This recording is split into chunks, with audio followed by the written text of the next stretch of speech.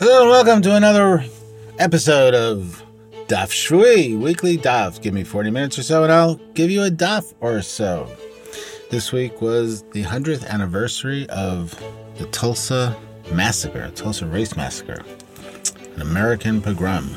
It was kind of technically a pogrom. As far as I understand, a pogrom means a government-incited massacre, and apparently from all available evidence, the police were on the side of the white folks massacring and burning Greenwood, which was the black community established by former enslaved people who established their own rather thriving business and thriving community with businesses and banks and hotels and restaurants and movie theaters.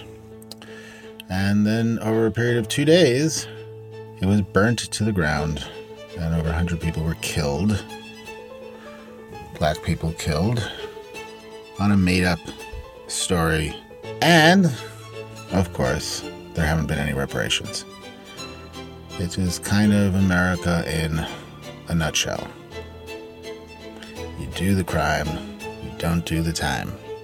We did the crime, we didn't do the time. All right, maybe it is time. H.R. 40, reparations bill. There's been a reparations bill in California. A commission to study reparations has been appointed in California. There are places where they're starting to figure out how to do reparations. We're moving through the summer and towards Rosh Hashanah. It might be time to think about reparations more deeply. And also, interestingly enough, it was all about land in Greenwood. It was all about the fact that because of Jim Crow, the black community was not allowed to buy land on the white side of the tracks. And so they set up their own thriving community. The black community was not allowed to shop at any of the stores on the white side or eat in the restaurants on the white side, but the white folks were allowed to come over and eat on the black side. So the money stayed in the black community, and they were thriving. There you go. White racism is, as a recent author put it, poison, American poison. White people will choose against their own interests if they're afraid that making a different choice will also help black folks over and over and over again. There you go. Lots to do tshuva for. And land and the origins of land and who owns land and who owned land. What are the stories we tell about land is everything we've been talking about. And we're going to continue talking about it, though we're going to talk about it in a different way, in a different place. We are going to, as I said at the end of last week, we'll go back to get a running start. So we're in the middle of 65b in Bava Batra, according to the pagination and page layout that was first established and first printed and distributed by the widow and brothers Ram in Vilna, these 150 years ago or so. 65b, we are at the Tznor Rabbanan. Tznor Rabbanan, our rabbis taught. In other words, we are going to cite it could be, Tznor Rabbanan could either introduce any sort of text, mainly a Breita or a Mishnah, Tanaic text. Tzinor shechikako ulivsof kivao posel et hamikvah. And we did this at the end of the last week, so I'll do it quickly. A pipe in which was carved out and then placed by the mikveh, by the bath, the ritual bath, invalidates the mikveh because it was carved out. We said that mayim shuvin, to refresh our memories, mayim shuvin, drawn water, as opposed to water that falls from rainwater, is invalid for purifying in a mikveh. Kivao ulivsob chikiko eino posel mikveh. However, if you took a bunch of stones and put them next to the mikveh, and then you carved out a pipe for the water to rush into the mikveh, it does not make the mikveh invalid. So now the Gemara asks, Mani, who's the one who says this? Right? Who is the author of this halachic decision, or according to whose shita is this halachic decision? Lo Rebbe Lezer, lo Rabbanan. It's neither Rebbe Lezer nor Rabbanan, right? Why? This is the Stam trying to clarify stuff. Hey, Rebbe Lezer, which Rebbe Lezer is it not? Ilema Rebbe Lezer debayit.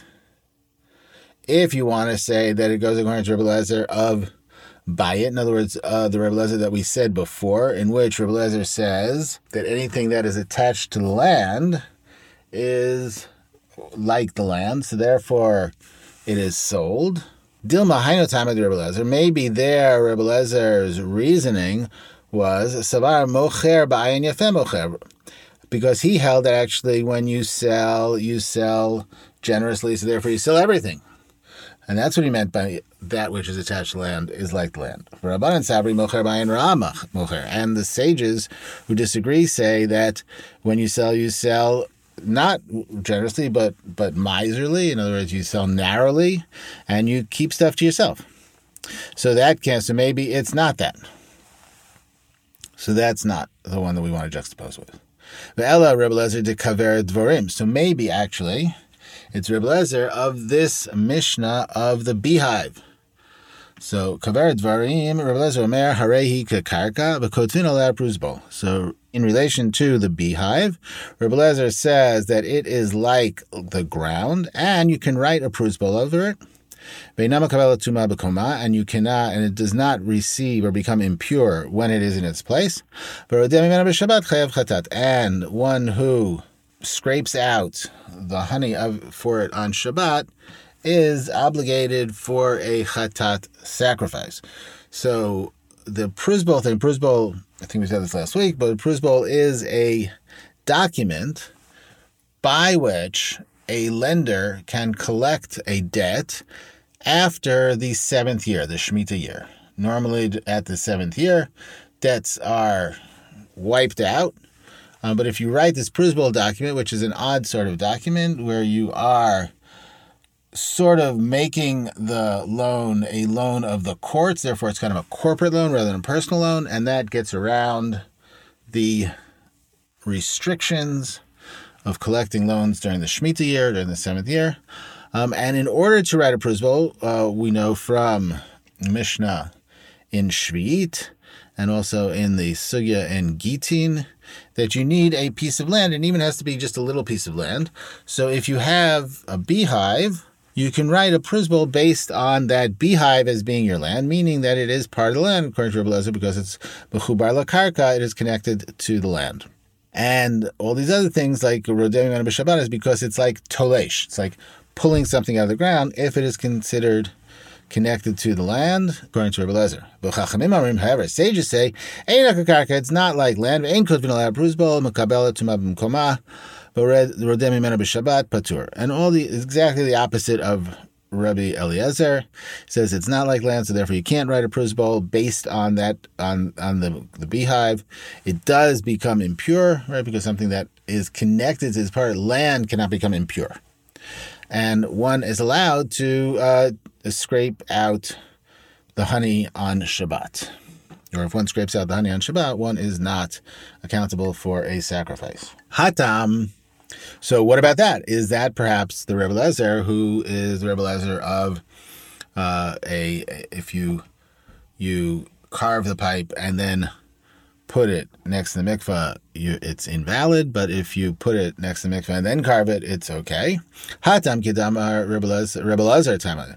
No, there, meaning the beehive, is like the way that Rebbe Eliezer, it's a little confusing because we have Rebbe Eliezer and Rebbe Eliezer. So Rebbe Eliezer explains the reason. Dama Rebbe Eliezer, because Rebbe Eliezer says, my time with Rebbe Eliezer, what is the reason of Rabbi Eliezer? Tichtivi yitzbol ota b'yarot dvash. Because it says in Shmuel Bet, in 2 Samuel, that he, Yonatan, Shaul's son, we'll get back to that in a minute, dipped it in Ya'arot Dvash, in kind of a honeycomb. Ma'yar tolesh mimena b'Shabbat chayav chatat, af dvash rodeh mimena b'Shabbat chayav chatat. So here, using Ya'ar in its literal meaning as forest, one who pulls out of the forest is considered accountable on Shabbat for a chatat sacrifice. So too, with honey, one who scrapes honey on Shabbat is accountable for a chatat sacrifice. So this is why Rebbe Eliezer would distinguish between a honeycomb and the pipe with the mikvah, and with a honeycomb, one would say that it is like karka, but with the mikvah perhaps not. So just an aside here, this verse from Shmuel Aleph is an odd verse. This is from when Saul was chasing David, and he was so, in the heat of the day, he was fighting the Philistines, saying, nobody is allowed to eat anything all day long until we beat our enemies. And Jonathan, his son, didn't hear. And so it says, V'Yonatan lo shama b'shmi'a v'eta'am. Jonathan didn't hear when his father adjured the people. And he sent the tip of his stick, put it out, and he dipped it in a honeycomb, and then he brought his hand back to his mouth, and then his eyes lit up. In other words, he was so hungry, now he got a little bit to eat, he was strengthened. And then it becomes problematic, because how then Saul literally would have to kill his favorite son, Jonathan. Whole other thing. But it's interesting, is that it's an odd verse for halachic argument, right? It has nothing to do with law there. But the Gemara here, the Stam here, is bringing it in as a halachic argument, which might point to the fact that the point here is the argument, rather than getting to a conclusion and distinguishing between all these various things. It's interesting, just as an aside, the Yerushalmi says nothing on this Mishnah. We have 3 daf of Bavli, but the Yerushalmi says nothing, or 2 daf of Bavli, the Yerushalmi says nothing. So it's an interesting question about what's going on here. I don't have a satisfactory answer, just to make that clear. El Rebbe Eliezer did daf, so it's not Rebbe Eliezer of beehives, because beehive has a special reason why Rebbe Eliezer says that one is accountable for saying that it's just like land, and therefore all these things that come out of it, because it is in that verse in 2 Samuels, it is juxtaposed with something that is land, a forest. Rather, Eliezer didaf, but rather Rebbe Eliezer, who talks about a shelf in a different Mishnah, Titzanan, for it says in the Mishnah, Daf shel nachtomim shekiva'o bakotel Rebbe Eliezer mitaher v'chachamim mitamim, a shelf of a baker that is set into the wall. In other words, a shelf, it's a shelf where people display their wares. They're like their loaves of bread, or perhaps where they roll out loaves of bread, but it's a baker's shelf. Rebbe Eliezer says that it is pure, and Chachamim say that it is impure. So what is this like? So if the halacha is like Rebbe Eliezer, then going back to the mikvah, this would seem to say that even if you had carved it out first and then put it in, it would be okay, because here you have a daf, a shelf, and then you put it into the wall. And according to the rabbis, who say that it is tameh, that it is impure, so then even if you had set it in first and then carved it, it would also be pasul, so neither of them fit. Lo lam Rebbe Eliezer. So no, the Stam says, no, it is according to Rebbe Eliezer, Ushani pshute kli'etz ditamad rabbanan. So why does Rebbe Eliezer here say that it is tahor, even though it seemed to have been made before placing it into the wall? Because it is simple wooden vessels, meaning a wooden vessel without a receptacle. It is obviously a vessel. It is a thing that is used for something else, which is kind of the definition of a vessel, but it's a pshute kli'etz. You can't like keep water in it. It doesn't hold anything. It doesn't hold liquid, right? You could put something on top of it, but it won't hold liquid, and that means it's pshute kli'etz. It is a simple wooden, or a straightforward wooden vessel, and which is only impure for the rabbis because the classic case of a vessel is a vessel that holds liquid, like that has a receptacle.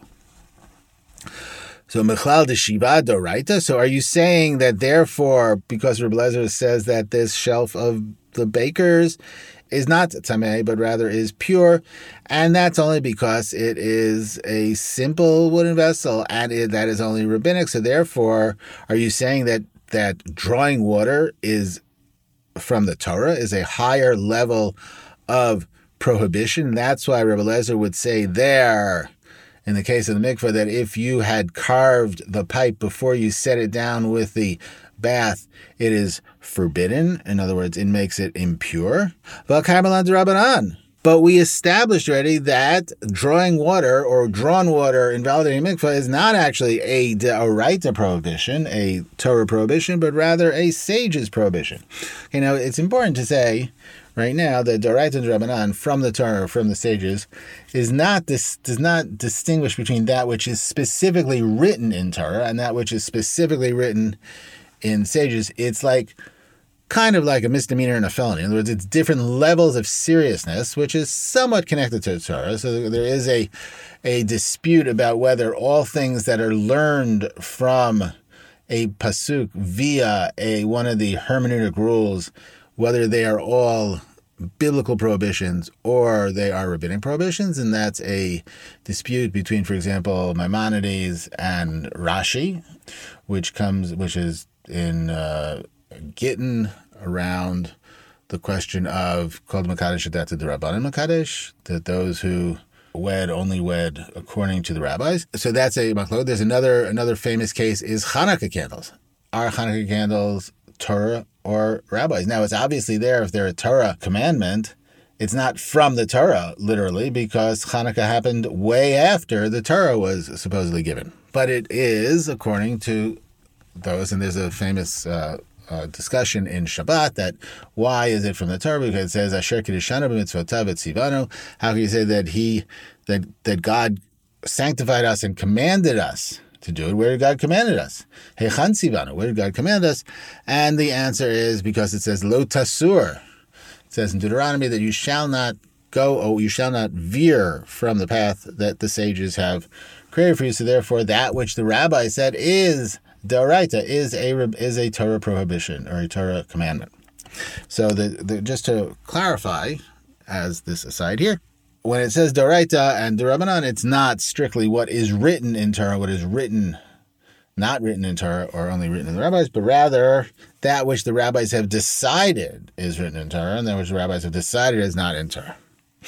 Which are two different things. So therefore here it's saying, are you making the argument, are you the Stam, you the other Stam, or you the Stam talking to himself, making the argument that drawing water makes a mikvah impure from the Torah? We established that it is from the sages. And there another example where we have established, it's not that, look, there's this verse and it says, no, we decided that the she'iva, doesn't make it mayim chayim, makes it not live water, meaning water that is rainwater or river water, if it has been brought by a vessel. And that's only rabbinically. So therefore, your argument about pshute kli'etz, about simple wooden vessels, which are only rabbinic, doesn't hold because that too is rabbinic. The whole thing of drawing water is rabbinic. And if that's not enough, Rabbi Yossi Rabbi Chanina said that very Mishnah, the machloket, the dispute in that Mishnah about the shelf put into the wall, is not talking about kli'etz, but rather it's not talking about a wooden vessel, but rather a metal vessel. Okay. Le'olam Rabbanani. So actually, it is all talking about Rabbanan. B'shani she'ivad Rabbanan. And she'iva is different because it is impure rabbinically. Ihachi afilu chukikalu sof kva onami. So now that we've dialed down our Mishnah also about the when it's talking about D'Rabbanan, and Rebbe Lezer says that if you have the shelf and you put it into the wall, so it is tahor. So once again, we can go back to the mikvah and say, if it had been carved and then put in, it should also be okay. Shani hatam diika torat kli alav b'talush. So no, the Stam answers that no, it's different there because the pipe prior to being affixed to the mikvah bath was already a specifically named vessel, a vessel which can be said was a pipe. So therefore, it is obviously a vessel, as opposed to the shelf of the baker where it's just sitting on the floor. You have no idea what it is. It's only a daf shel nachtamim. It's only a baker's vessel once you put it into the wall. Okay. So that's why Rebbe Lezer could say about that it is tameh, and about the pipe that is not necessarily tameh. before. This week's episode is brought to you by MSU, the only app you really need. Have you ever been in a situation where you were in an argument and painted yourself into a corner because you didn't really know anything about the relationship between sports and economics, or whether bratwurst really had toxic plastic bits in it? But, on the other hand, you would win that argument if you could only pull out that fact and state it with the certainty of a mediocre white guy. Well, now we have the perfect solution. It's the MSU app on your phone or off. Need a fact, the factoid, an alternative fact? Just reach for the MSU when you have to make stuff up. Okay, and so back in the case of this pipe, which is carved and put into, is post-sale, and that's different, and that it makes it invalid, the mikveh water, and that's different from the baker's shelf, and therefore it could be Rebbe Lezer there. By Rebbe Yosef asked a question going back to the Mishnah about Itztrabal, about the mill ring, right, and the mill. Meig shamim shechashav lehem ladiach titztroblim mahu lazraim. So if it rains, now you have to know a thing about the physics of purity. When water falls on a vegetable, so that water makes the vegetable open to becoming impure. And then if it touches something that is impure, it itself is then impure. Now, if you had intended the water for something else, and then it touched the water, so it doesn't happen that the water that touches the fruit after it does the thing that you wanted it to do, like washing a vessel, that it makes it impure. So that's the distinction. So Rabbi Yosef asked the question, Meig shamim, rainwater, shechashav lehem ladiach titztroblim, mahu lizraim. Rainwater for which a person had intended that it should clean the mill ring. What is the halacha then for the seeds, for the things that are growing from the seeds around the mill ring or in the field, right? So the question there is about the mill ring. Remember, the mill ring is not movable. So Rebbe Lezer would say it's mechubar lakarka. It's attached to the land, and therefore it's like the land. Right, and that's what the Gemara is going to say. The Stam is going to say now. Alibad Rebbe Lezer, according to Rebbe Lezer, Damar Kol Mechubar Karka, everything that is attached to the land is like the land. Lo Tibailach, it's no question because it's attached to the land. Ki Tibailach Alibad Rabbanan. The question actually is according to the rabbis. Damri Eino Kakarka, who says that things that are not connected to the land are not like the land. So what would they say in this case of Meig shamim? And you want it to, because the question there is if you have an intent for it to wash your mill ring, but you don't hold that a mill ring is connected to the land because is as if it is land. So then are you saying that therefore the rainwater can make your plants impure or not? Teku. And the answer is we don't really know. Teku literally means it stands. The question remains a question. We don't have an answer to it. There was an interesting book by Rabbi Louis Jacobs, the former chief rabbi of England. Interesting figure. Anyway, it's called Teku. It goes through every Teku argument in the Talmud and comes to the conclusion that there's no difference between a Teku argument structurally and any other type of Ibailahu argument, an argument where you have a certain amount of information and then adds another information like we have here by Rabbi Yosef. It's just that sometimes they just say, I don't know, and sometimes they decide to go further with the argument, and he comes to the conclusion that he has no idea why this one yes and that one no. Okay, so here we're going to pause for a second and just recall that there is a matrix of legal values and debates in this last couple of daf, which is about, the one is the Ayin Yafa, Ayin Ra'ah matrix, right? Whether when one sells land, one sells it generously or narrowly. So in other words, if one sells it generously, it means that you've sold everything. And if you decide not to sell the well, you've only retained the well and not any path towards the well. And the other way, if it's narrow, you do retain a path to the well. And the second one is called Mechubar Lakarka Karka Dami. And the second matrix is everything that is connected to the land is like the land or not. And how does those two things work against each other, or which value goes? And that's kind of part of what the teku here is, according to the sages. Do we say, when you say that everything is connected to land is not like the land, in other words, not like Rebbe Eliezer, are you also saying that you sell narrowly, so therefore you retain a certain amount of the property for yourself? So therefore, it would go one way on the question of whether or not the rainwater makes the plants impure, or if you say that you're selling ayin yafa, it would go the other way. And then there are all kinds of exceptions that we saw about the honeycomb, etc. Okay, we're going to finish up now. Well, one more little piece until the next Mishnah. Shalach le Reb Nechemia brei de Reb Yosef le Rabba brei de Rav Huna zute le Narda. So Reb Nechemia brei de Reb Yosef sent a question. Shalach le always means asked him a question to Rabba, the son of Rav Huna the Lesser. Right, there is also a Rav Huna Rabba, a Rav Huna the Greater, or the Rav Huna the Younger, perhaps. In Nehardea, right, he sent it to Nehardea. Ki at yahach itetala kamach.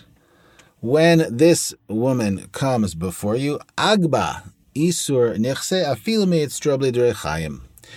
Collect for her 1/10 of the estate, even from the mill ring of the mill.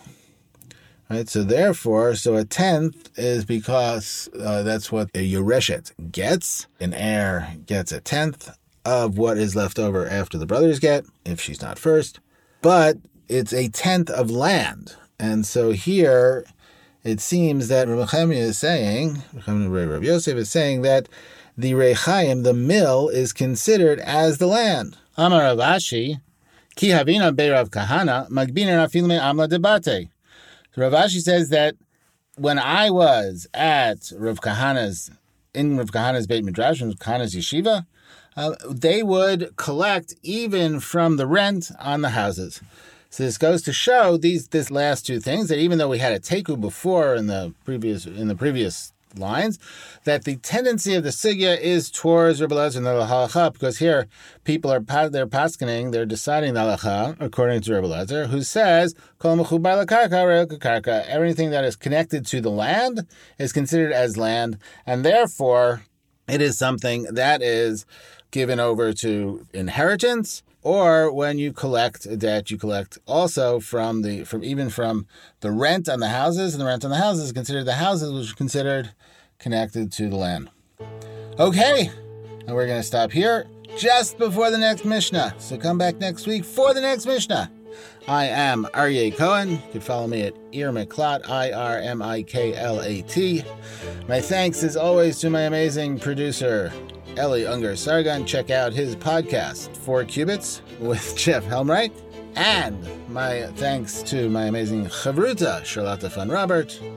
And my communications director, Shachar Cohen Hodos, who created the amazing logo, a wonderful logo, beautiful logo, that adorns the podcast.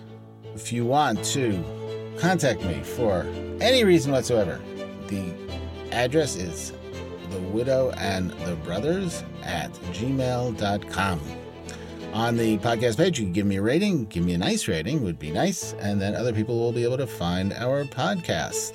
Remember, we're the only Daf Shrui podcast that is listed in the top 60 Jewish podcasts, and we are at number 23 with a bullet. Be well, stay safe. Come back next week to take a little refuge in the tents of Torah.